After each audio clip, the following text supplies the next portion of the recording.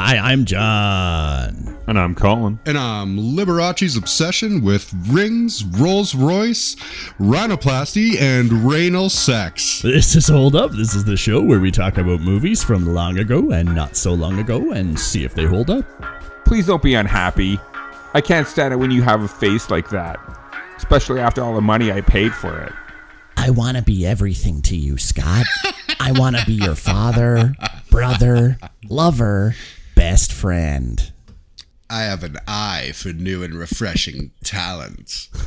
You have an eye for new and refreshing dick. Cue the theme song. Now, Jack, I want to talk to you about doing some surgery on Scott here. What? What would you like me to do with Scott? I want you to make Scott look like this. Can you do that? You scumbag piece of shit! Fairy fucking queen cocksucker! Oh, yes, I think I can do what you want. We gotta slim him down. I have a terrific diet. The California diet. How dare you? How fucking dare you, Lee? I could kill you. I could fucking kill you.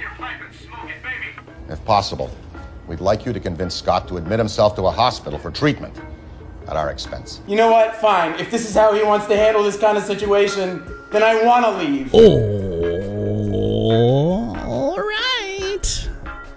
Weird. Okay. Hello. How are you? Let's go around. Sometimes you want to move around things. Sometimes you want to get in front of things. And sometimes you want to get behind the candelabra.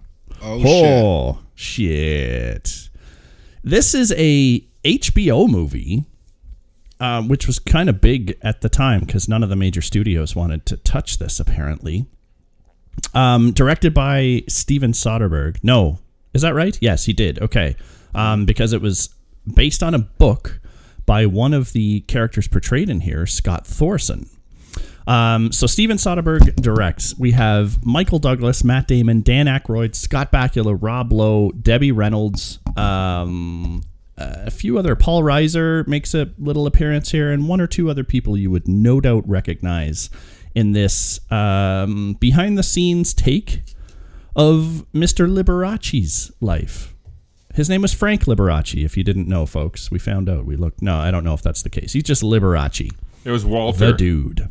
Walter? Was it Walter? Yeah. His last name Liberace? He bitches about his name being Walter and how silly that is in the movie. It's only silly when you're Liberace in final format. It doesn't quite fit. So this movie, there's some really interesting things about it, including that Robin Williams. It's actually Wazju Valentino Liberace. Wazju. It's like, seriously, it's not Walter. It's fucking impossible to pronounce unless you're Polish, I think. Wazju. Wazju? Wazju. I was pretty Liberace, sure everybody. Walter. Yeah. If that was my name, I probably would have just gone by that. I'll trust your ears over Wikipedia, I guess. Definitely over Wikipedia. Why? Because anybody can put anything in there. I'm going to actually change Liberace's name to Frank, like we discussed after this. Go ahead. Podcast. It was Walter, what you said, and in 5 minutes it'll be changed back because you don't know how Wikipedia works. Well, even that sounds like it might be true. Minutes. So, Behind the Candelabra is based on Scott Thorson. So I said Scott Thompson, not a Kids in the Hall guy. It was Scott Thorson, based on his biography that was released around his relationship with the musical genius, I guess we would call Liberace, because this guy could play piano. Think of a lounge singer on rhinestone steroids. That's Liberace, this guy. You go watch any of his stuff. Just rails diamond powder.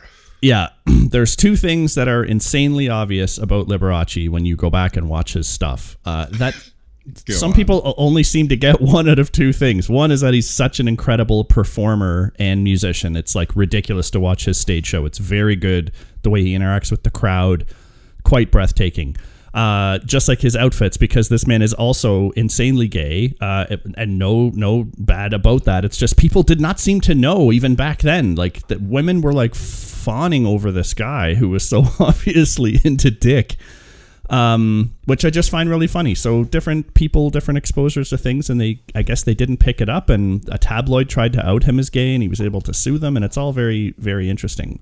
I love the way that they show that in the beginning when Matt Damon comes in with Bakula. Yeah. They're going to watch Liberace for the first time. And then Matt Damon even says, like, I can't believe this guy's so popular. He's for considering how gay he is. And Bakula's like, they don't know that. And it's like, it's like such a profound confusion that you have at that moment. You're like, how fucking oblivious were people? Yeah. That they didn't like. That's why representation matters. People didn't know anything about gay people to the point of there was a flamboyantest gay of the flamboyant gays on stage in front of them. Yeah. You know? And they're like, oh, I hope he marries me. It's like, no, that's not going to happen. Wonder what kind of women he's into. Yeah. Like the kind with, if the rings didn't give it away, the cape certainly should have. Like, this made me think of other things as well for people not recognizing, because once we hit the 80s, we started to have, like, even some of the late 70s, we started to have, like, the hair metal bands and things like that, which I don't think were gay. I don't know, but they certainly leaned that way in terms of the hair and the makeup and all the other stuff that seemed to be about the band's images. So I don't know, man. There was a disconnect in whether that was intentional or not for people, or just ignorant or whatever. Interesting times now for sure, because I don't think any performers coming out in today's world dressed like Liberace, sounding like Liberace, and acting like Liberace, and people aren't like, bam, that's an easy one. Yeah, Liberace's like the 100% focus point for gaydar. It's like, okay, that one I'm sure of, and then the rest I don't know. We'll have to measure from there. Yeah, that's where you tune your gaydar. A 10 is Liberace, and then a 1 would be like, fuck, I don't know, Clint Eastwood. So this movie checks in just under 2 hours. So I was a little bit nervous going in. And I should also state that I have no history with this movie. I heard good things about it when it was released on HBO, and I heard some of the circumstance around it that, you know, it was interesting that HBO was really releasing this movie, because HBO does do film and they have some good film, and obviously a lot of great series. But movies like this are with this kind of cast power and Steven Soderbergh directing would normally go through a studio. So very interesting that folks didn't want to touch this one.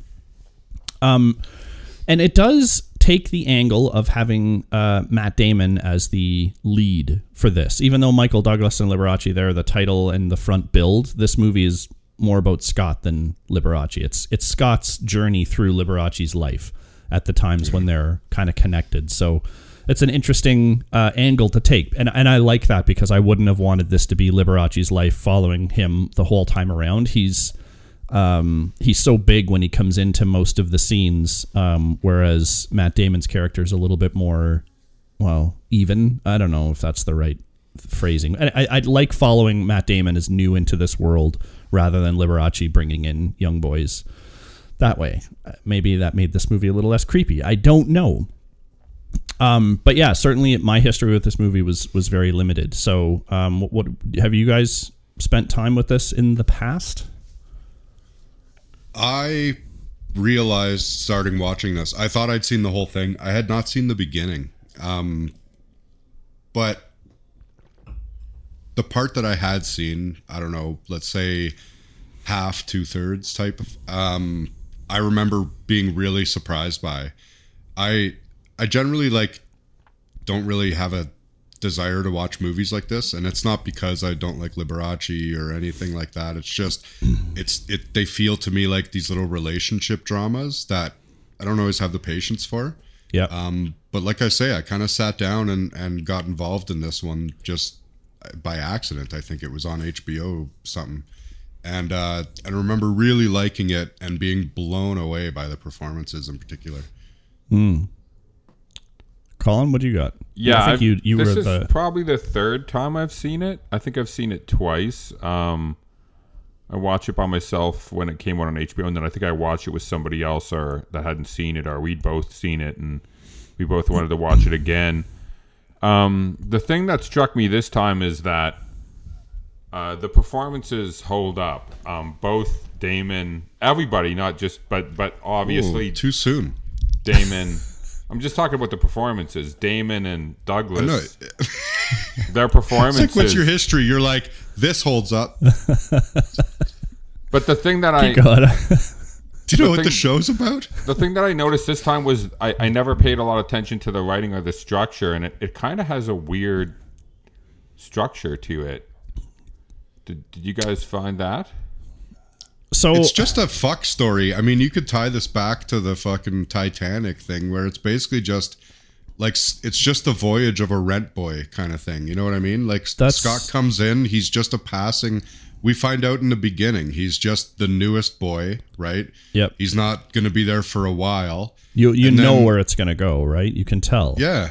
Yeah. And Scott is like oblivious. But he's the main character, Scott. We meet him before Liberace, and then we see...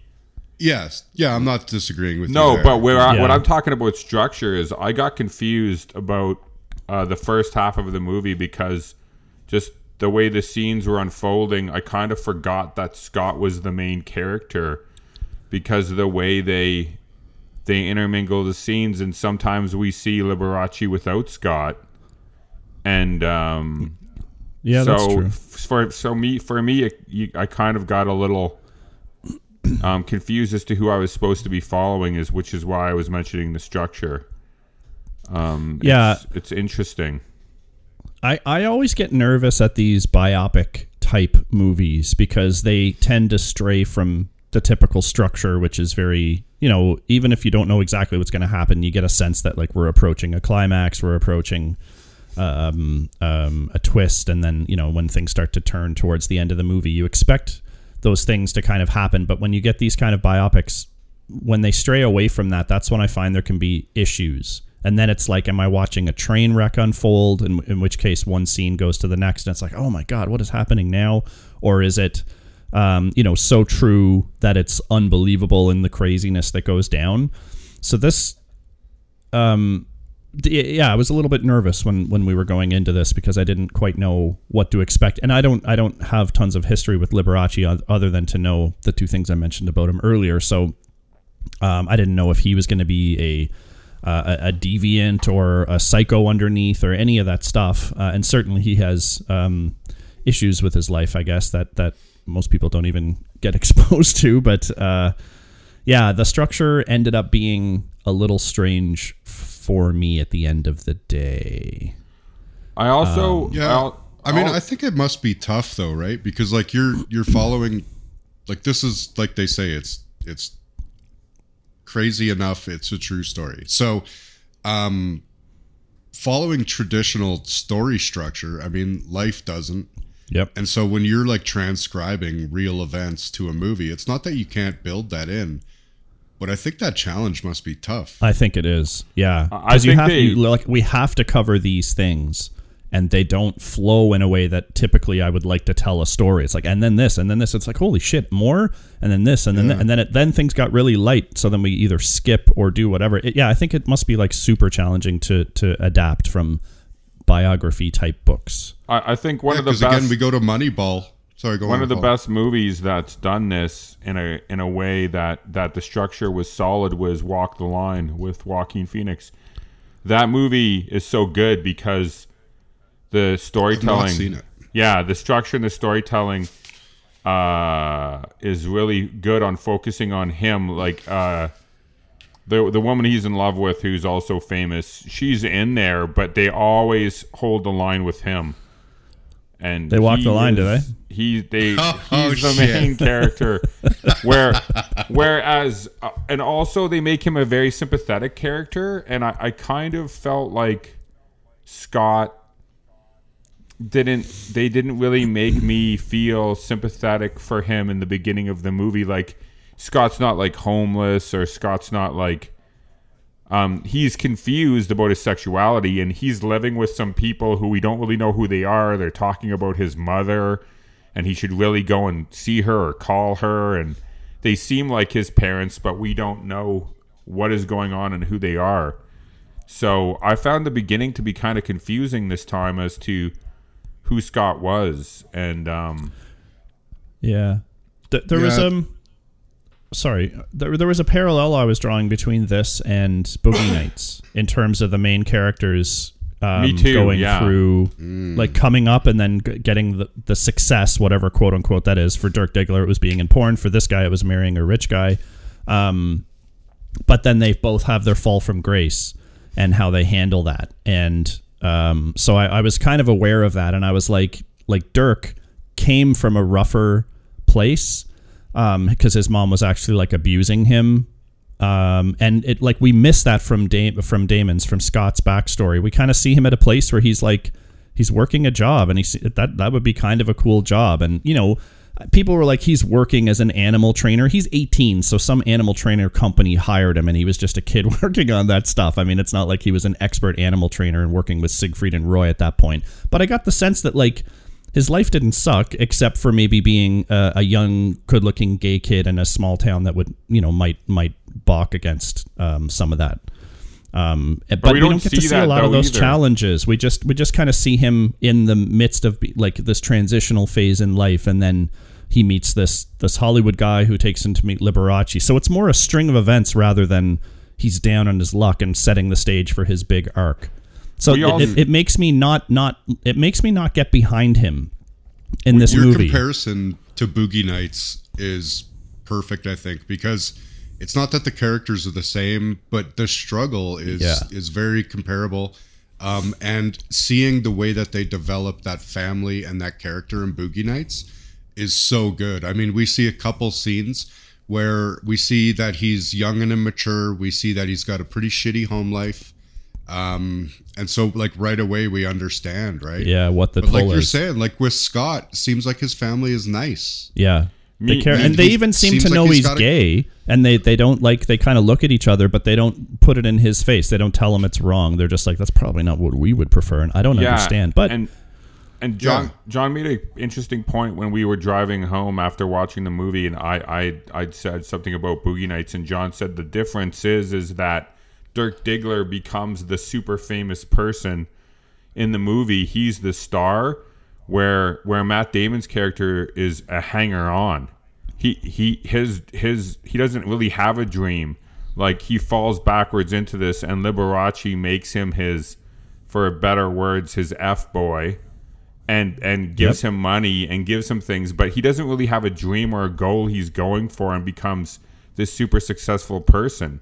He's always hanging on to the that he is bottom rung. We think that that's what's happening because we don't know until the end that he ends up with nothing. What we do see is him become a star. We see him decked out in diamonds and jewels. We see him getting Rolls Royce gifts, and we see him getting a main role in the show and having money enough to buy a house. And like, it seems to us like he is becoming a success. Yeah, but he's not talented. So he's being given it by someone who likes to sleep with him. Neither is Mark Wahlberg. He's just got a big hog. But he's got a big hog, and heis talented using it. He is talented at using it. This guy has no talent. And he's in porn, I mean, so it's perfect. That's the same thing with Scott. He's using his hog and his talent to use it to get this fucking shit. Okay, if he became a porn star, and be like the top gay porn actor, I'd be like, then Scott made it. But like Colin said, he's like Scott is that. Scott's just works for one client. That's the only difference. But he's a hanger-on. He's like Scott is a prostitute. Okay, he's a rent boy. We can all agree with that. He's not with Liberace because he wants to be. He's with Liberace because he becomes enamored with the lifestyle. Yeah, he falls, but he kind of, it's the way he falls into it, right? Where he's not even sure if he wants to hook up with Liberace, but they sleep in the same bed and do all that stuff. Whereas Dirk is like, he's in the back thing. He's like, you want to see it? I got to charge you. I'm already running this scam. Like, this is my life. Or not a scam, but this is like my job now. And so then when he gets into it, it's what he was destined to do. Even the women he's fucking are like, you're the best. And then he becomes the best in the industry he's going. So that's clear to me, that path. Scott might be the best rent boy, but that's not what he sent out to do. In fact, he seemed to be that he was getting into, and people were warning him, and he's like, no, it's not like that. He like felt there was a relationship and love, and that he was taking care of Liberace, and was still telling Liberace that he was bi, which means like there was some part of him that was like not quite 2 feet into this. It was always 1 foot and then 1 foot, and then it just the good got so good in terms of the gifts and the money and the other shit, which, and then once Well, Scott he can realizes be bi that, and then be in a relationship. There's nothing about it's true. But I do think that I do agree with you that it was like a dip the toe in thing where you have the ability to pull out. Yeah. Not that every nailed it. Not that every bisexual person is that. But, no. It felt to me in this movie, I agree with you, that his statement of that was because he wasn't willing to jump in right away. Yeah, I think even Liberace was like, "Oh, I've never seen that side of you," so it made it seem to me like half of you yet. Yeah, which half of that? And as for the beginning and the setup of Scott, like he's hanging out with Scott Bakula's character, who I can't remember what his name is in the movie, and he's clearly gay. And they go to the Liberace show, and everybody in the audience... I don't find Bakula as clearly gay, do you? I wonder the whole movie through if you... Except for the first scene where they meet at the bar. Yeah, I thought he was. I never, he's never flamboyant. He's just around, which I actually really like, because he maybe is, maybe isn't. Okay, he's a friend of Scott's. Take that away then. Forget what his sexuality is. In the beginning of the movie, Matt Damon... seems like whatever he is, his sexuality or whatever he's doing, society isn't rejecting him. Like, we're seeing his lifestyle, like John said, his family seems to know, but they don't call him out. They don't say anything mean or are homophobic. No one seems to call him out.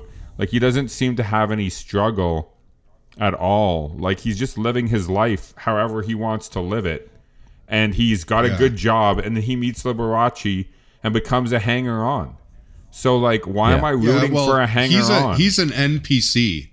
He is an NPC. Well, but I'm like, and then to watch him... Well, go ahead, Colin. Do I really want to... Am I really rooting for a guy who's just a hanger-on? Like, all he's doing is trying to get as much money and fame out of Liberace as possible, but he doesn't have a dream. He doesn't have a goal. He doesn't have any real talent, unless you want to say that he's good at having sex with him. But like, he doesn't have. Well, I think clearly that's it. Yeah, but I'm just saying he doesn't have a.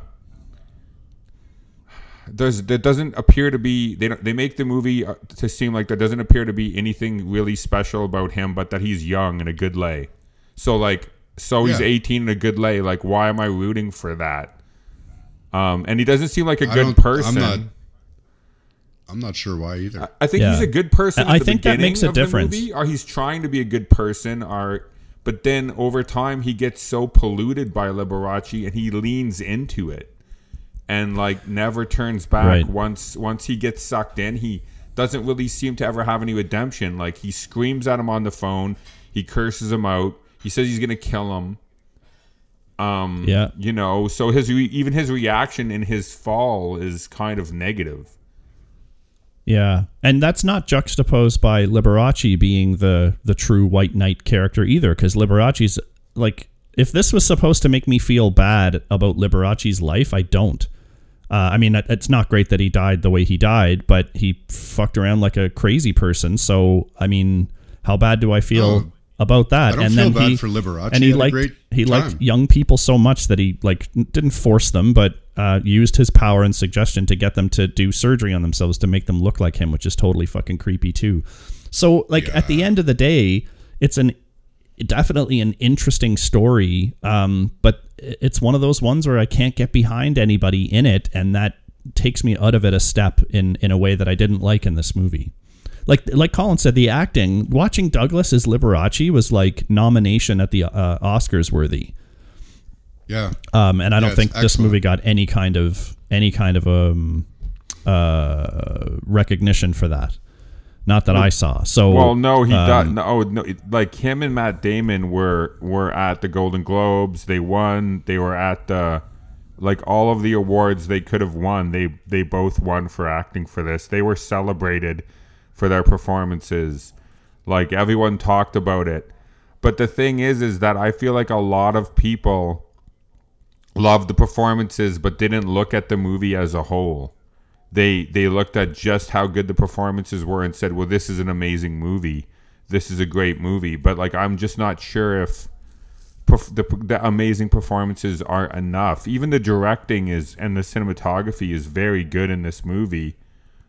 And Matt Damon, this, in my opinion, I think this is his best role where I get lost in his character and forget that he's Matt Damon a lot of the time, because he is so good, and they're playing off of each other, kind of both at like maybe the peak of their, acting abilities. Damon, like, this is the thing, goes full on in this. He doesn't hold back at all. Yeah. No, and that's what you want from like good actors, because I get like every actor seems to have a reason why they're famous, right? Like you look at all the big ones, right? Like Will Smith, Tom Cruise, Brad Pitt, all these guys, like these big celebrities, they have a specific thing or a specific trait that is about them that brings them to the people are like, I want that Brad Pitt thing, right? Yeah. I want to see him eat a Twinkie in this fucking movie, right?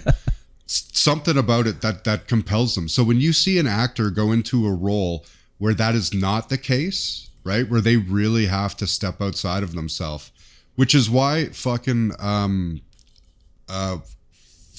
Jesus Christ, Daniel Day-Lewis is so amazing, because it's just about all he does. Yeah.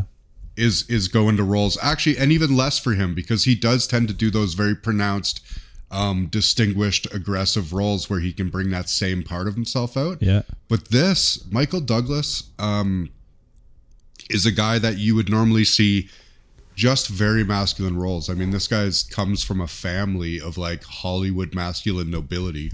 Yeah. And then Matt Damon,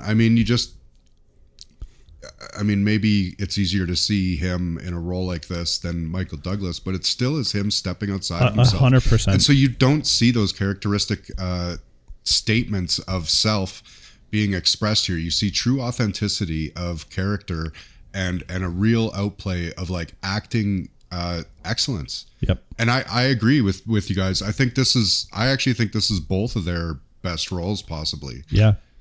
Yeah.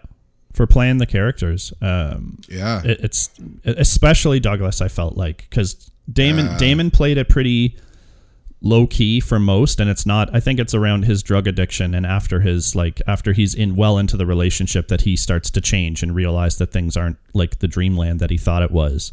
And especially the coke scenes in this, with the way that it was directed by Soderbergh, getting up close and the constant movement and panning in and out. But then Damon's like teeth grinding and the way he talks and how sweaty, like I loved all that stuff, because it was like, oh my God, I'm getting anxious at how wrecked he must be on coke here and like all the things he's internalizing. But then, the acting is like ridiculously good. Rob Lowe's stuff in this is especially hilarious as Dr. Jack starts. So, but he's almost too much. He's almost a caricature in a movie where everything else is being played straight. Yeah, they nod a lot. Like they leave the shots on him extra long when he like finishes talking and then turns to take a drink, or he can't move his face. Like it's funny. We laughed out loud. And Colin, totally. Colin loves this character so much, and the way that they did it. Colin, you should tell us the story of how Rob Lowe did with the makeup for when he was coming in on the first day. Yeah, like they hadn't planned to do any makeup, and he did it. He kind of did it on his own with a friend, and I don't think it was the first day of shooting. He just went to Soderbergh and showed him what they had come up with, and he said, "Do you think this would be good for the movie?" And he's like, "Yeah, no, that's it. We're gonna do that." And it's his. The thing that is interesting about this movie is the tone. Because the tone the humor in this movie can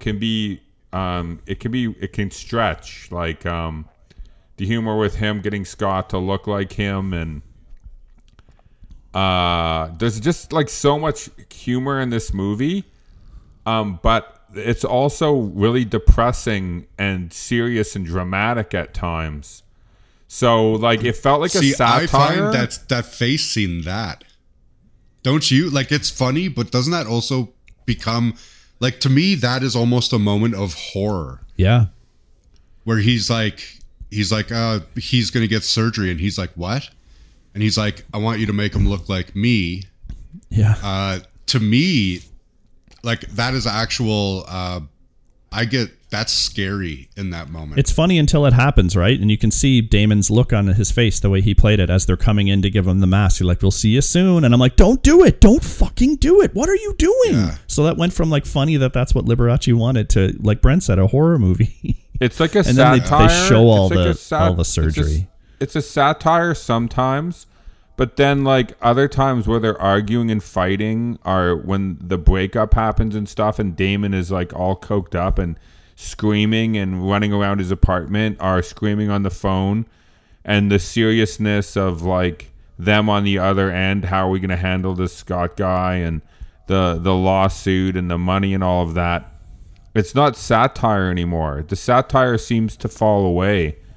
Yeah.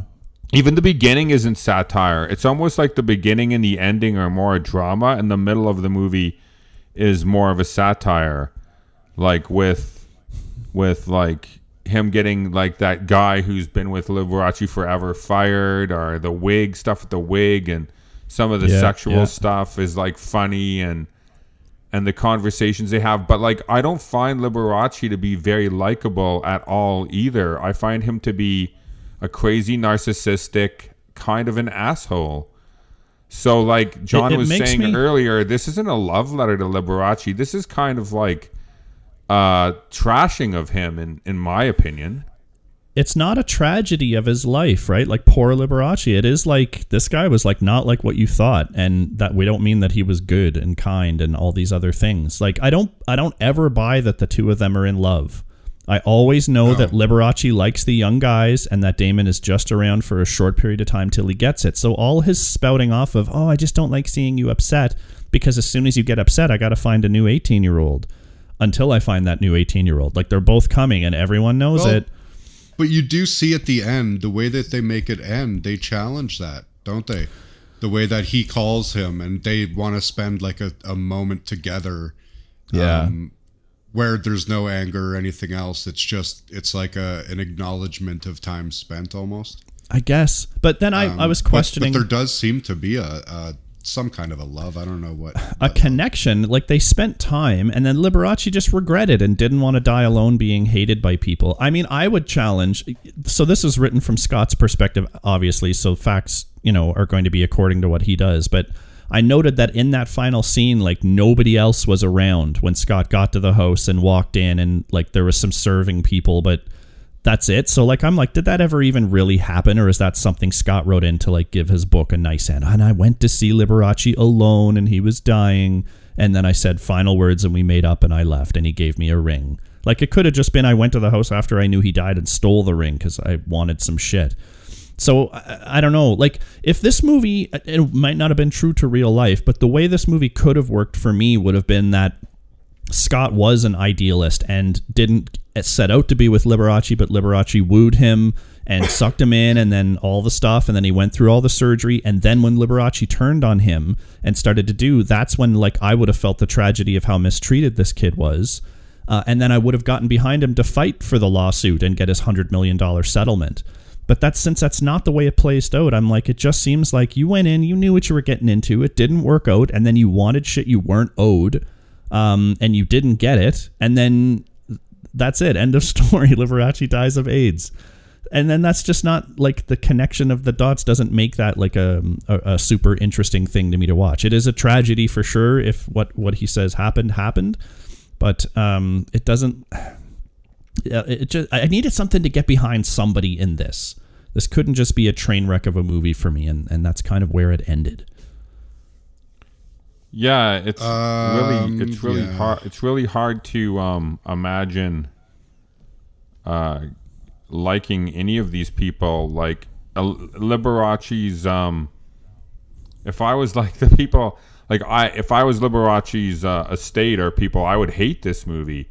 Because I just feel like it paints him in such a negative light. Like I almost feel like there's no humanity in Liberace's character. I don't, other than the very, very, very end where he's on death's door and then we finally see some humanity. But like everyone's gonna have that on their deathbed, so like I can't really credit him for having that at that moment. Like when you're dying, you're gonna be your most vulnerable and human. But like, we should have seen a lot more of those moments of Liberace's character and Matt Damon's character throughout the movie. Like what we do see from Liberace is that he's actually bald. Oh, poor Liberace. You know what? Most people end up being bald. So like, I'm not going to feel bad for him about that and all his millions and that he can't get enough young boys to satisfy his urges and all that other shit. It's all like superficial stuff that relates to his narcissism or whatever personality disorders he's got. But I don't care at that point because I didn't go along with him for the ride to see the tragedies that brought him that way. We're just seeing this man at the point in his career when he's already had everything and is so loaded rich that he's like crying about the woe is me shit. I'm so alone because people don't connect with me, but all the boys and all the stuff. It's like, man, shut up. So that it's tough. It puts a weird spin on this that I was trying to think like, what is this movie truly about? Like, what are the hardcore deep themes? And I'm not sure that we get a lot of that because it's following just this weird, tragic story in a way. It's kind of devoid of some of those themes. Like, what are the themes here? Yeah, it's also tough without an end game. Like when you go into a movie and you see the characters going for something, a goal of some kind. What's Scott's goal? To just continue to hang on to Liberace, to keep living in a mansion and driving nice cars and getting expensive diamond rings. And like, if that's his goal, how can I get behind that? Like, his goal isn't to become an entertainer. His goal is to just like keep like walk on eggshells around Liberace until the point where he's so drugged up he can't. How do you address this then in a movie that is true story, right? Yep. So what they're doing is, because Scott Thornton, I mean, by all sense, seemed like he was this guy, right? Yep. I mean, after he was done with Liberace, this guy's in and out of jail until he died of ass cancer. So... Is that true? I mean, it's... Wait, is that true? Yeah. Okay, so I don't know this story. So he was in and out of jail for his whole life? He was in Reno and apparently just always getting in shit. After Liberace, because he was a drug addict. After Liberace. And that stuff doesn't easily go away. And I think... Well, and like you said, he got like $100,000 from this movie. And what did you say, Colin? He blew it in 2 months? He blew it in a couple of months on cars and jewelry, and it was all gone. Yeah. Do you see, like, that is very obviously who he is, right? Yeah. And so, like, I guess my question to you guys is, like, you're right. Like, this movie struggles with really solid themes. And I think you can sew in possibly like a nice little story here with some emotion. But how do you fix those problems with character and theme when what this is just a portrayal of a really interesting story that I do want to know this story? Yeah. It's a great question. I think you have to either take more liberties that pull you away from the source material and use it as a guide to tell a more generalized and less true story, or you don't tell the story at all in film format and leave it as the book. And people can read about Liberace. Like I could have you could have told me about the key elements of this movie in 15 minutes. You think this is so bad that you shouldn't even have put it on film? No, I'm not saying that exactly. I'm saying that what we ended up with here doesn't make for a super interesting enough or engaging movie that it was worth the 2 hours it took to watch it. Like now that I've finished watching it, right? I don't like it. I had never seen it, so I didn't feel like I was needing to get back into something that wasted my time. I do feel like I have a few more nuggets of wisdom around Liberace because I didn't know much about the guy. Like I said, rhinestones and piano playing were about it. But it's all like from the legends that you hear. Oh, Liberace this, Liberace that. So I didn't have a ton of expectations that way. And so, I mean, all I can tell you, Brent, is that ultimately I came out of this with like, shit. Like, that's just kind of shitty and unfulfilled. I felt unfulfilled at learning about the story of Liberace. And if his life ultimately was unfulfilling, and that's the whole point of this, that's fine. It's hard to watch movies that end in that unfulfilling way. Yeah, this isn't a story of Liberace, though. This is a story based on Scott's book. Yeah, Scott's even less interesting to me.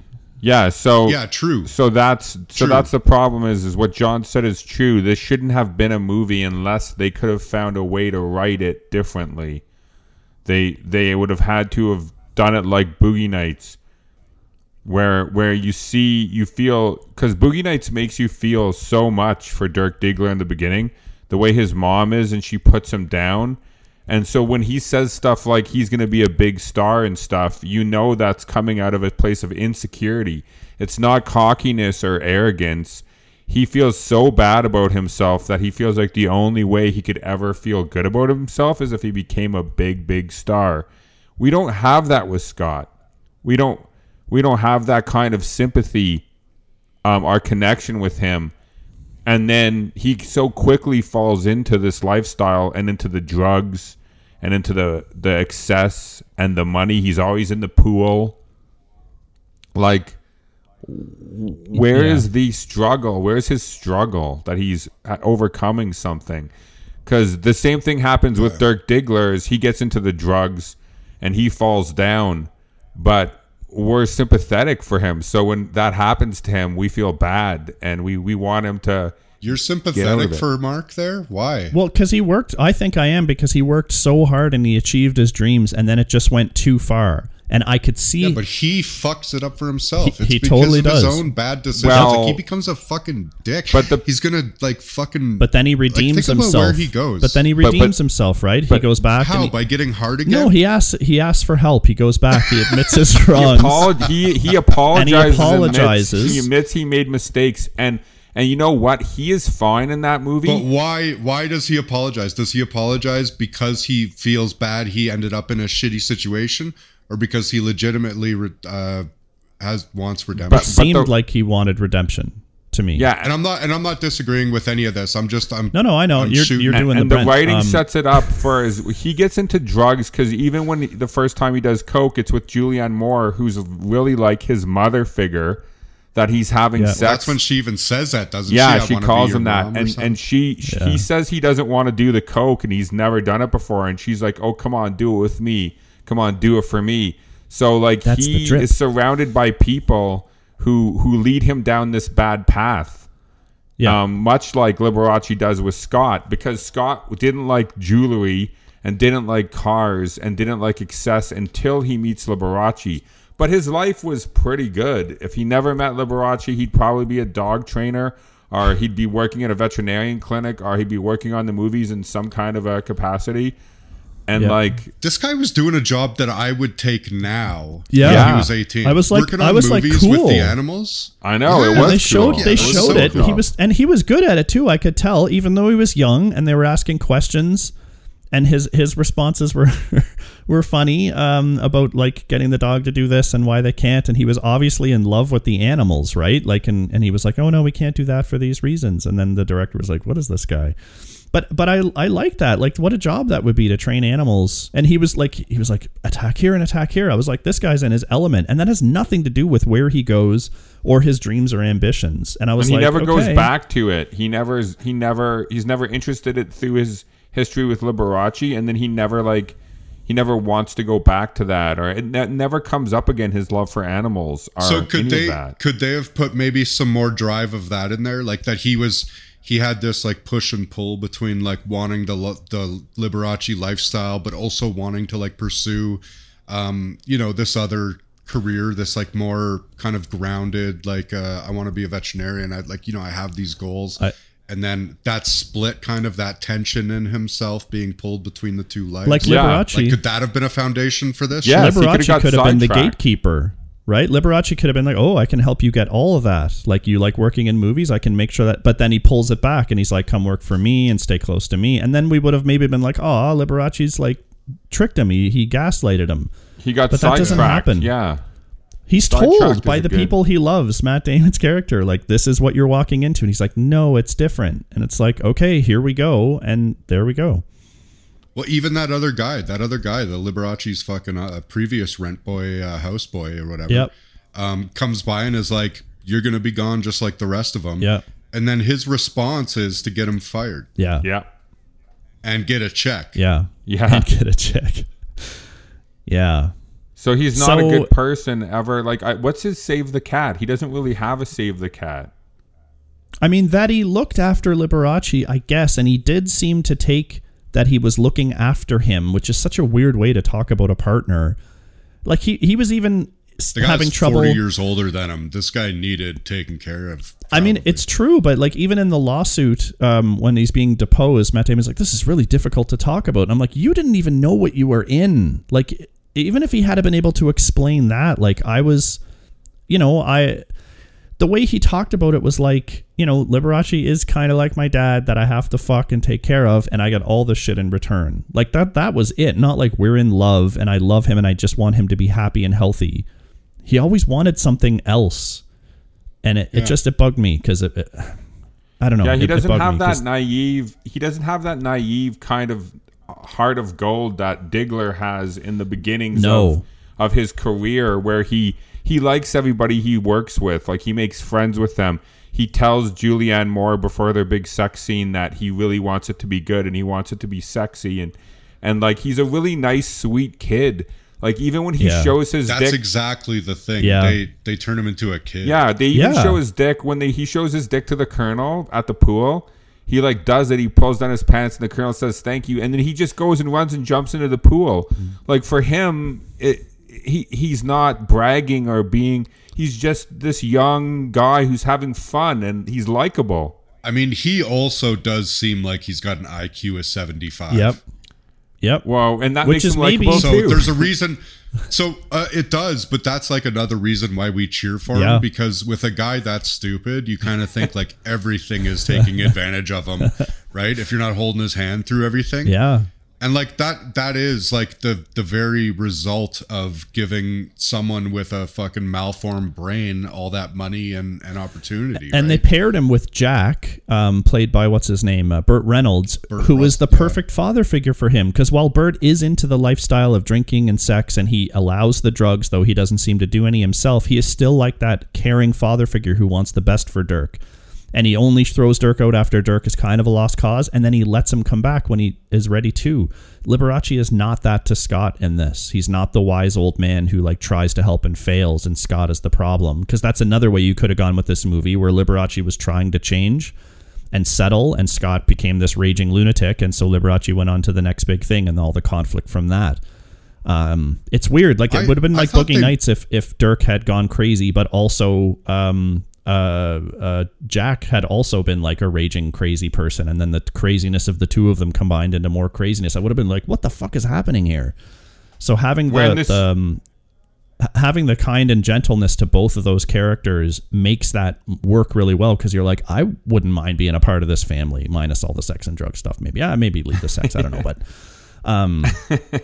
but I don't get that with this. I think they should have modeled this movie more after Boogie Nights, considering everything we're talking about here. It seems like that's the young up-and-comer story. Feels like it was poorly based on it. Like, not poorly based on it, but like poorly using that, because Matt Damon does have that boyish immaturity in the beginning. Yep.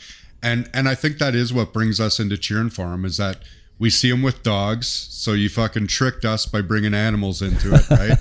and then we see that he's like kind of like, oh, and then he's like, he's kind of not sure about going down the sexual path with Liberace. Like, they're in the hot tub, you can see he's uncomfortable, they sleep together. I mean, it's obvious at that point what's going on, but that obliviousness, that naivete, that is what they're counting on for us to cheer for. Yeah. Right? Yeah. There's so many scenes. And I agree, it's not enough. Like, there needs to be more character for Scott. Yeah. There's so many little scenes in Boogie Nights where you see how much the director likes Dirk on a personal level, and like where they have conversations about the movie they want to make and all of this, and they all have dream that they're kind of going for, and they're all helping each other out, and they're so supportive like a family. And then when you see that scene where Dirk can't get it up because he's done too much blow, and they have it out and they get into a fist fight, like, you're like, holy shit, and there's such drama and tension there. This doesn't have any of that kind of feel Because like John said, you never really believe Liberace does love Scott until maybe the end, where he said, like, out of all the guys that I was with, you were the one that I liked the best, or something like that. But it's too late by then, because the movie is over. You needed more scenes like that in the beginning, in the middle, like to show that they actually did care for one another, and they had a human element. They weren't just both out for getting what they wanted. They're so selfish. These two characters are incredibly selfish people. Yep. I thought they missed a huge opportunity at the end when Liberace's laying in bed with his hair off. Like, you kill him right there, and then you have Scott put his hair on, like they discussed earlier in the movie. You're right. And then right there, that's the end of the movie. Boof. Oh, right? Scott pillows him. Yeah. Scott pillows then him puts with the his wig wig. on. And then puts the hair back on. That would have been amazing. But then he would have been admitting the murder if he put that in his book. Probably. Yeah. Technically. Well, he doesn't say that. He just says, and then he died suddenly, and I put his hair on. Yeah. See, that's a nice tender thing. That to me, because I thought that's what was going to happen right there.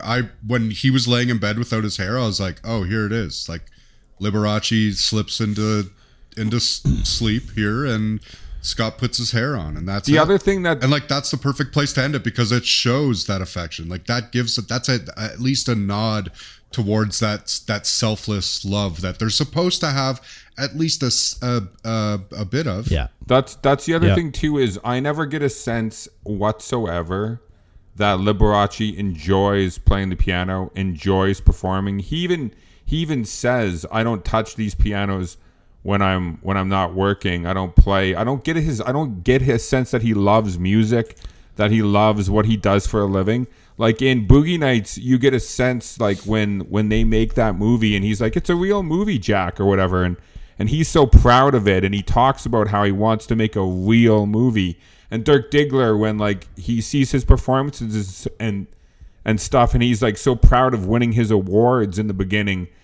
And like, I don't see any sense of pride in Liberace. He's just doing it like a job, like a factory worker. Gotta go out, I gotta do it, and I can get off stage so I can fuck kids and do blow.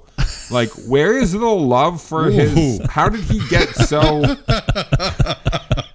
How did he become so good? You know, like, where is this history of his love for what he did for a living? Yeah. Because when I watch some of the recordings of him performing, and one of them in particular that has a bunch of hits on YouTube is him standing up and saying, normally I'd wind down right now, but I'm having such a good time and I like talking to you. I want to play more for you. Is that okay? And the audience is like, yeah. And he does like a 15-minute additional set on top of the 5-minute thing that he was going to do. And I was like, fuck, that guy is like super great at connecting with that audience and giving and taking. Yeah. And like, that seemed really nice of him. So even if he had some dark elements to his life, I needed more of the light that he brought to people rather than just the fact that he seemed like his whole thing was about having someone dote on him so that he could feel good about himself. I found that he seemed to be like, well, he seemed to have an element of self-loathing. Yep. Right? Because like his gayness, and then talking about how he was a devout Catholic and how he just knew that it was wrong, but he's like doing it anyways. Yep. Like, fuck, I lost my point talking about all the about Liberace redeeming himself or showing the good side of himself. Yes, because he does seem like a very nice guy, and like his stage shows, like I was doing a little reading on him, and he would say, he's like, I don't do concerts, I put on shows. Yeah. Right. And then he added, they called it schmaltz, which is like the him like interacting with the crowd and doing, you know, little talks and little, you know, funny bits or whatever. Like that seemed to be really where he was alive, was on stage. And when he was a kid, apparently he had a speech impediment. He got bullied like relentlessly for being effeminate, and he never liked sports, and it seemed like all of that put him into seclusion of just playing piano all the time, right? So, and then, you know, he turns into this virtuoso just through matter of dedication, almost, you know, as a result of his inability to participate in normal life. otherwise. Well, I think wonder, if you would have should showed this- more of that.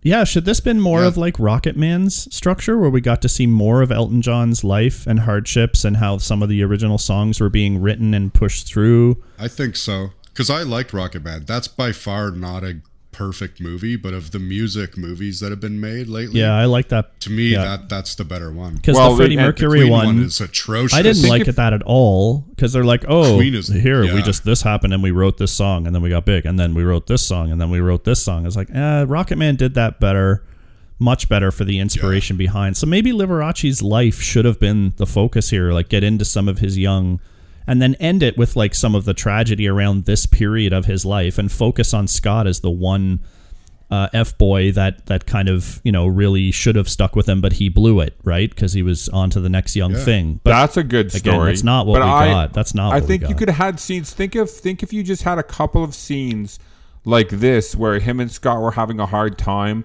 and Scott got mad and said, well, I'm going out. I'm going to the bar. I'm going to be with my friends. I'm young. And he storms out. And Liberace's alone by himself, which he hates. And he goes to the piano and he just starts playing a sad song.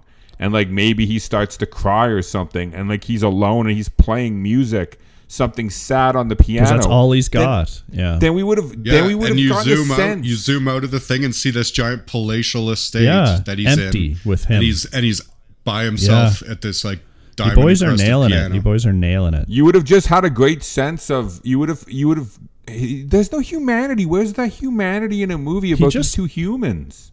He just says it. I hate people. I hate when they judge me and blah blah blah. Like he says that, but if we had shown that and shown why, it's because he's so alone and can't connect with people, and that's partly because of his fame and partly because he has this appetite for young men that isolates him, and that's not like the easiest thing to get, and at least have meaningful relationships that way. Maybe I would have actually felt some sympathy for the guy.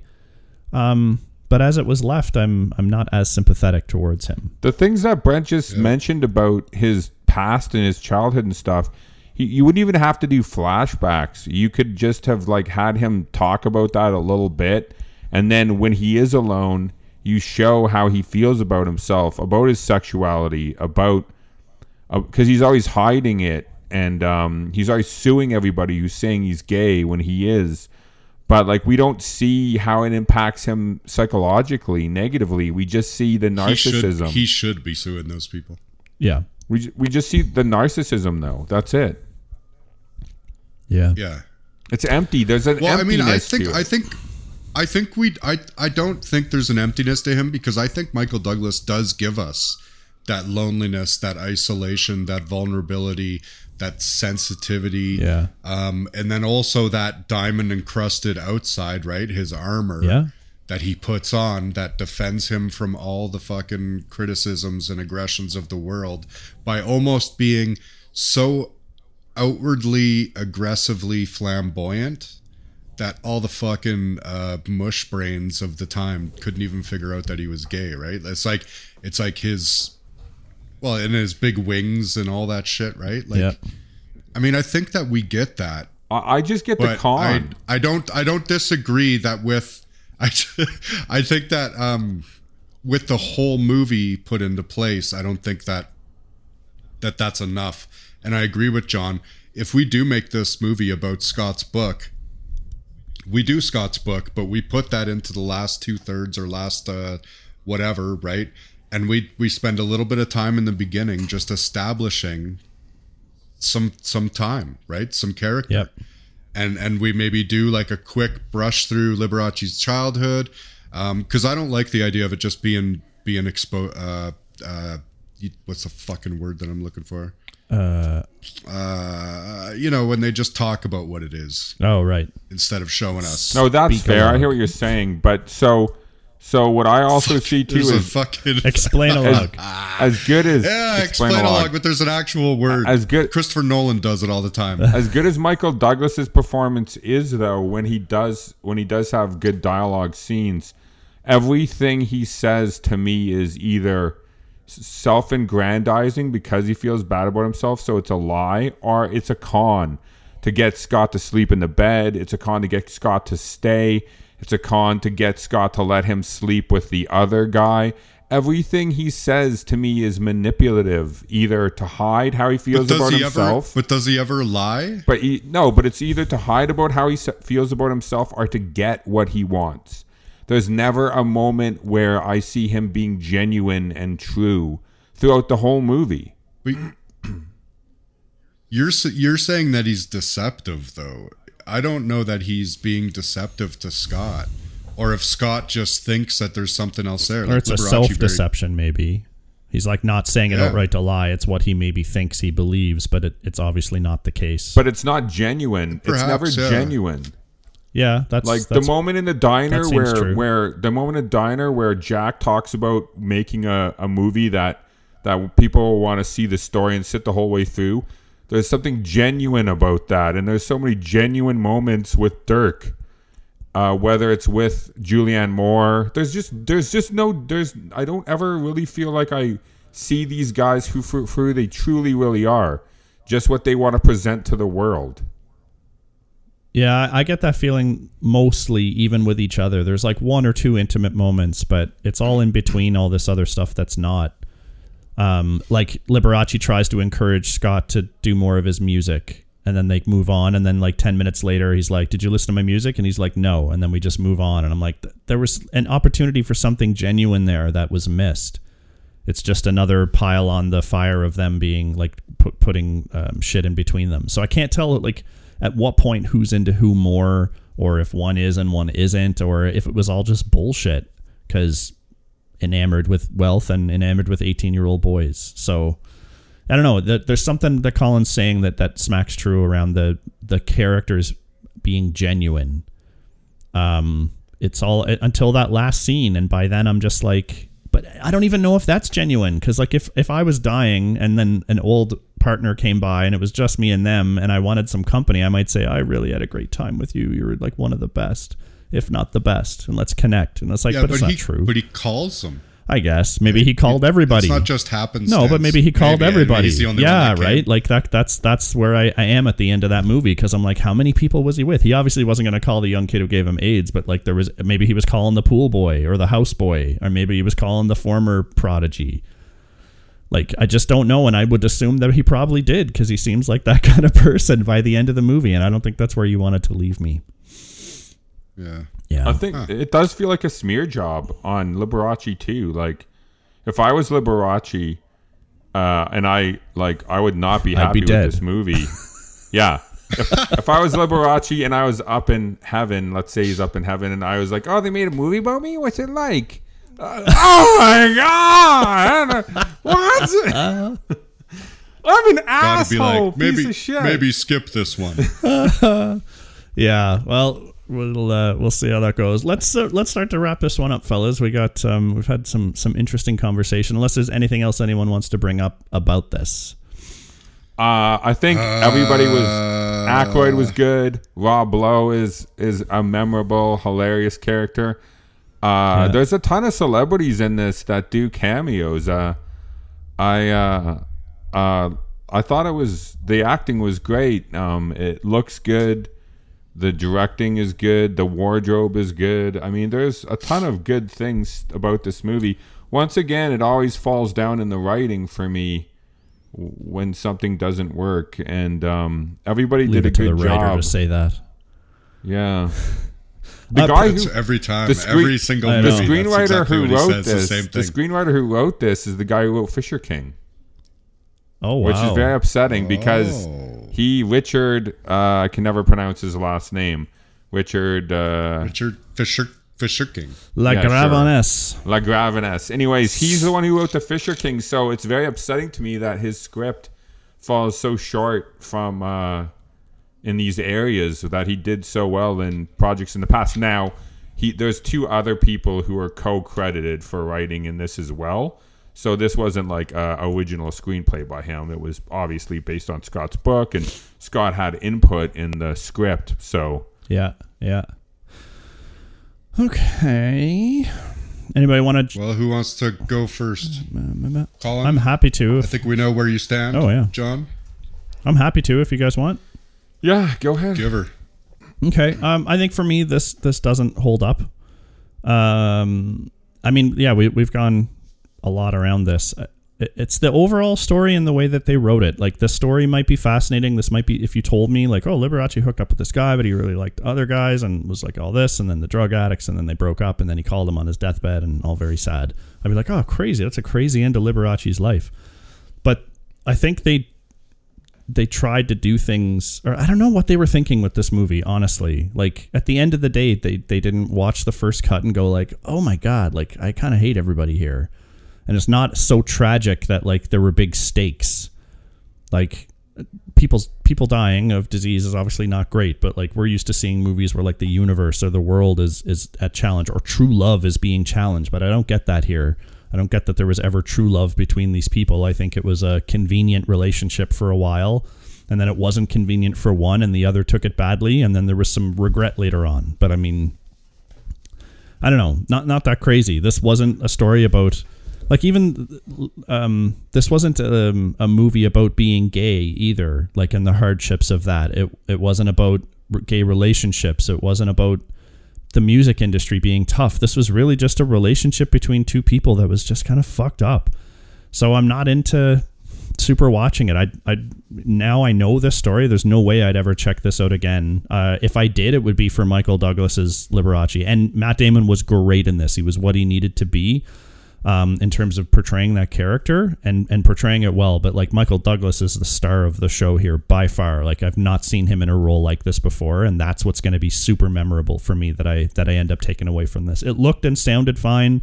The editing was, I only, like, maybe one scene looked like it cut a little quick for me, so like nothing in the editing or cinematography or anything in this movie called a question. Costumes were great.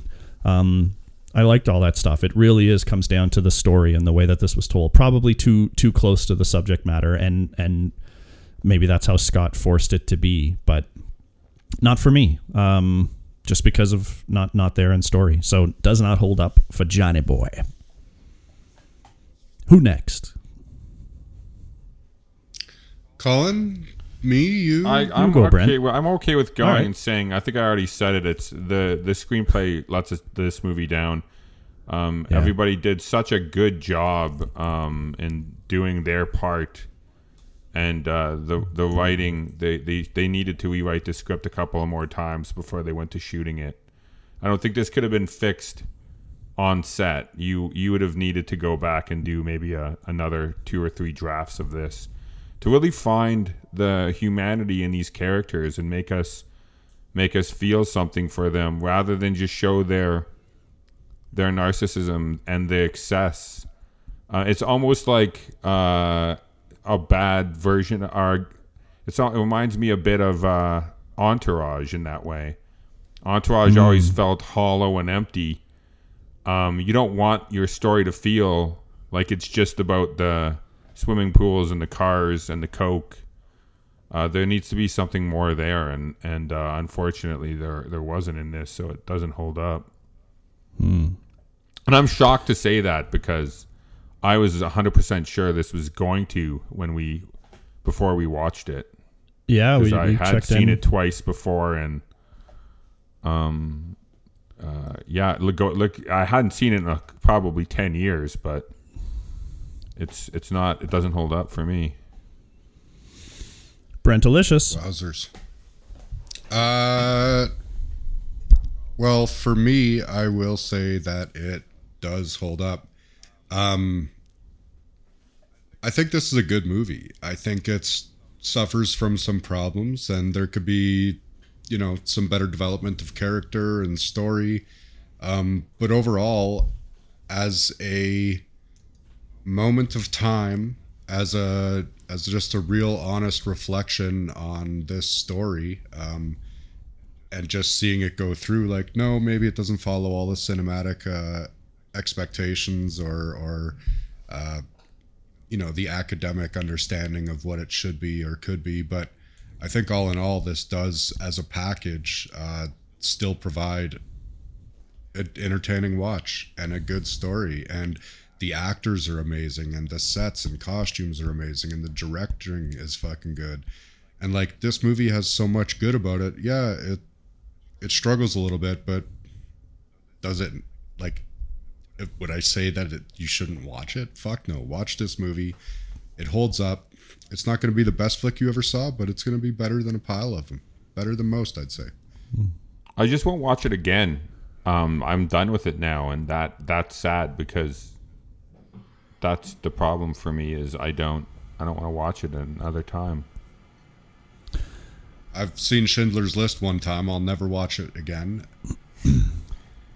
Yeah, but it's a powerful that movie. As a metric to me doesn't matter. This is also depressing too. So you just mentioned Schindler's List. This is a bit of a depressing movie at the end of the day. There's not a lot of it is, yeah, sunshine at the end of the film. There's no happy ending for anyone here. Liberace's bald. Then he gets AIDS. Fucking Scott's dumb. Then he's fucking poor. Drug addict. And a drug addict. Yeah, he ruins himself with the drugs. The drugs you always see as the turning point. Mm-hmm. Yeah. Yeah. That paranoia picks up. The behavior changes. Of course Liberace wants to go elsewhere. Yeah. So there's an interesting question. Can't did blame the Roch. Did Liberace go a different way because of Scott and his drugs, or was he going that way all the time anyway, and Scott just was drugs to deal with it? There's the conundrum to think about. We might have less crazy things to think about next week in our flick, which is Step Brothers. Woo! Oh, that's exciting. Gonna go up the comedy realm with Bill Riley, Bill C. Riley, and who else is it? It's Damon again. Will Ferrell. It's Will Ferrell, right? It's the drummer. It's that drummer from Chili Peppers. Time to say goodbye. We will, of course, follow that up the following week with What's Eating Gilbert Grape, and then finish off this month with The Good, the Bad, and the Ugly. But first, it's the Step Brothers. So that'll be coming at you next week, folks. Might be slightly less musical, but maybe a bit more fun. Yes, let us hope for that. You guys think Step Brothers is going to hold up? I'm not sure. I actually didn't like this movie the first time I I was the same. I didn't like Step Brothers the first time I saw it either, but I have now seen it 20 times. And I was looking at movies. Seen it a few times was looking at movies to watch last night after Brent and Hillary left, and it popped up, and I almost did watch it. So, but then I was like, no, I'm gonna wait till next week. So I wanted to watch it though.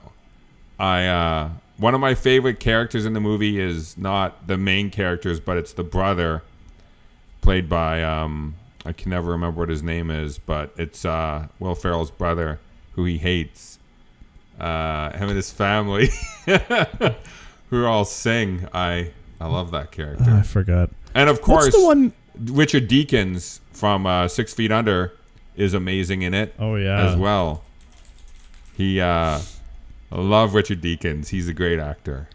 What's the movie where they're the conjoined twins with Matt Damon and? I've tried watching that. It's called, I cannot remember what it's called, but I've tried watching it recently. It's Matt Damon and Greg Kinnear. And Greg it's a Kinnear, Farrelly Brothers movie, Stuck on You.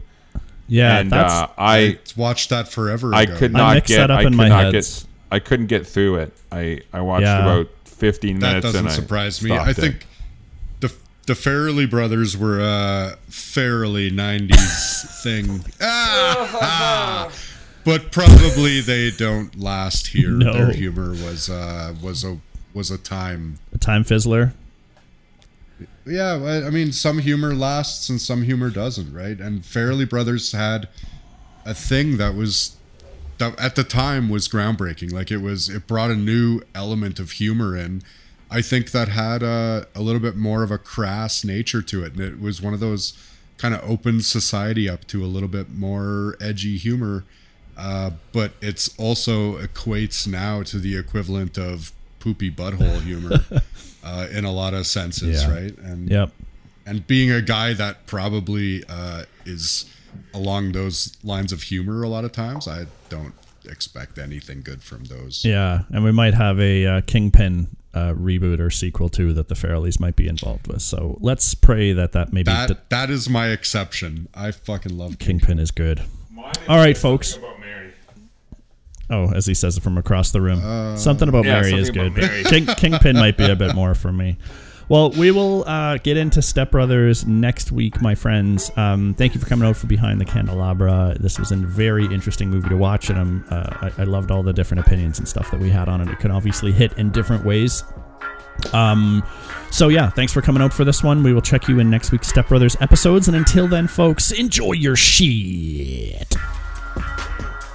Thanks for listening, everyone. Make sure you follow us on Instagram. Our handle is holdup_podcast. You can fire us a comment or two, add a movie to our wish list, and we always post a hint about our next episode in the middle of the week. Feel free to drop us an email directly if you've got some feedback for us. Our email is podcast.holdup@gmail.com. Our podcast can be found where most podcasts are these days: Podbean, iTunes, Google Play Music, Spotify, and Player FM.